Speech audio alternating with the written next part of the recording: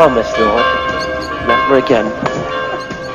But I also know that you know what a weak-willed person I am. Don't regret this, Lord.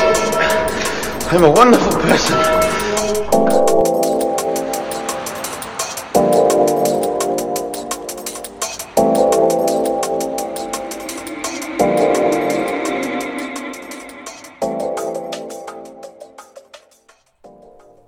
The Lord spoke to Manasseh and his people, but they didn't listen. So he brought against them the military commanders of the king of Assyria. They captured Manasseh with hooks, bound him with bronze shackles, and took him to Babylon. When he was in distress, he sought the favor of the Lord his God and earnestly humbled himself before the God of his ancestors. He prayed to him, and the Lord was receptive to his prayer. He granted his request and brought him back to Jerusalem to his kingdom. So Manasseh came to know that the Lord is God. This is the word of the Lord. Thanks be to God. This is 2 Chronicles 33. And I know that we've been jumping around a little bit and we've kind of skipped over a whole bunch. But Manasseh was the king after Hezekiah. And Hezekiah was a king in Judah, in Jerusalem. This is after the destruction of the northern tribes of the kingdom of Israel. And Hezekiah was one of the greater kings. His revival of temple worship, Passover, cleansing of the nation, especially after a couple of not so great kings. And then Hezekiah dies, and he didn't have things go that well with him near the end of his death. It says that he became proud, and he showed the people, some messengers from Babylon, all of the glories of his kingdom, because they had come because they had heard that he was sick and God had healed him, and so they came to pay their respects, and he shows off his kingdom, and these people from Babylon go, that's a pretty nice kingdom there you've got, Hezekiah. I'm thinking we're going to take it. And God tells Hezekiah, in your pride, your kingdom will be taken over by Babylon, but not in your lifetime. We'll screw over your grandchildren. And Hezekiah goes, okay, that's good. Well, then Manasseh comes up. His son becomes king in his place after he dies. And Manasseh was not a good fella in the sense of the direction he took the people of Judah down. Whereas his father had reinvigorated the life of the temple and given gifts to the Levites and cleared out a bunch of the idols and high places and all these things. Manasseh basically went, I liked things better under my grandpa. Or I liked things better before dad ruined everything. And so Manasseh, like most children thinking they know better than their parents, decide he's going to rebuild it up. Well, as punishment, it says that God has him captured by the Assyrians, which I think is weird because then it says they take him to Babylon, but whatever.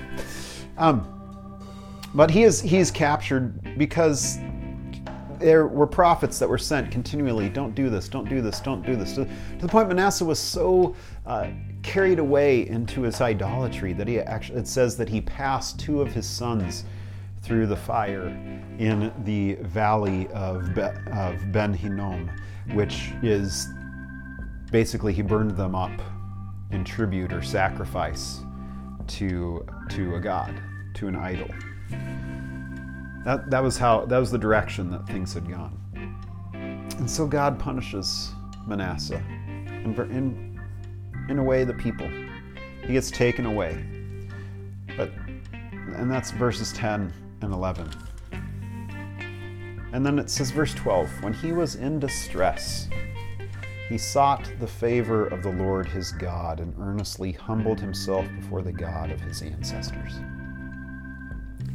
That's repentance. We often see repentance as being sorry, right? We see repentance as making amends. We see repentance as fixing whatever it is that you did wrong, right? But no, repentance, especially according to the scriptures, is not a place of cleaning up your own mess. That's not what it is. Repentance is a turning from yourself, a turning from foreign gods, a turning from idols, a turning from anxiety, a turning from all these things, and a turning to God, a turning to what it is that the Lord is called upon you.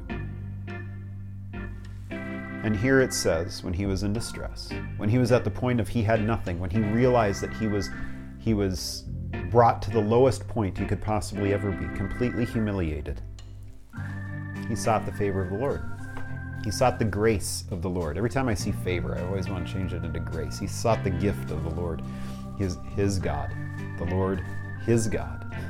He still has this God. Even though he abandoned this God and started serving other gods, it still says the Lord, his God. God being his, and him being God's. And earnestly humbled himself before the God of his ancestors.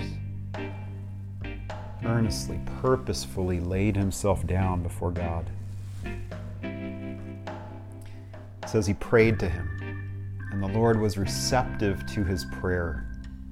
He granted his request, brought him back to Jerusalem, to his kingdom. And then I love this line in verse 13 of 2 Chronicles 33. So Manasseh came to know the Lord is God.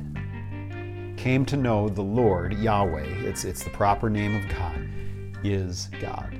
Not all these other gods that he was going to, but this one true God, Yahweh, Jehovah, Jah, whatever, Elohim, these names of God, that he is God, not the other ones. And that's repentance.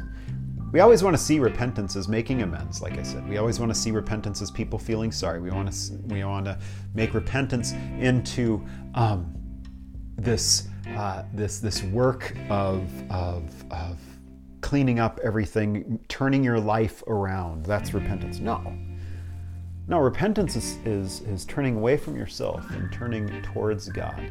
All that other stuff is the fruit of God's life in you. All that other stuff is God's righteousness, God's work upon your life to make those transformations. But that's not the end goal.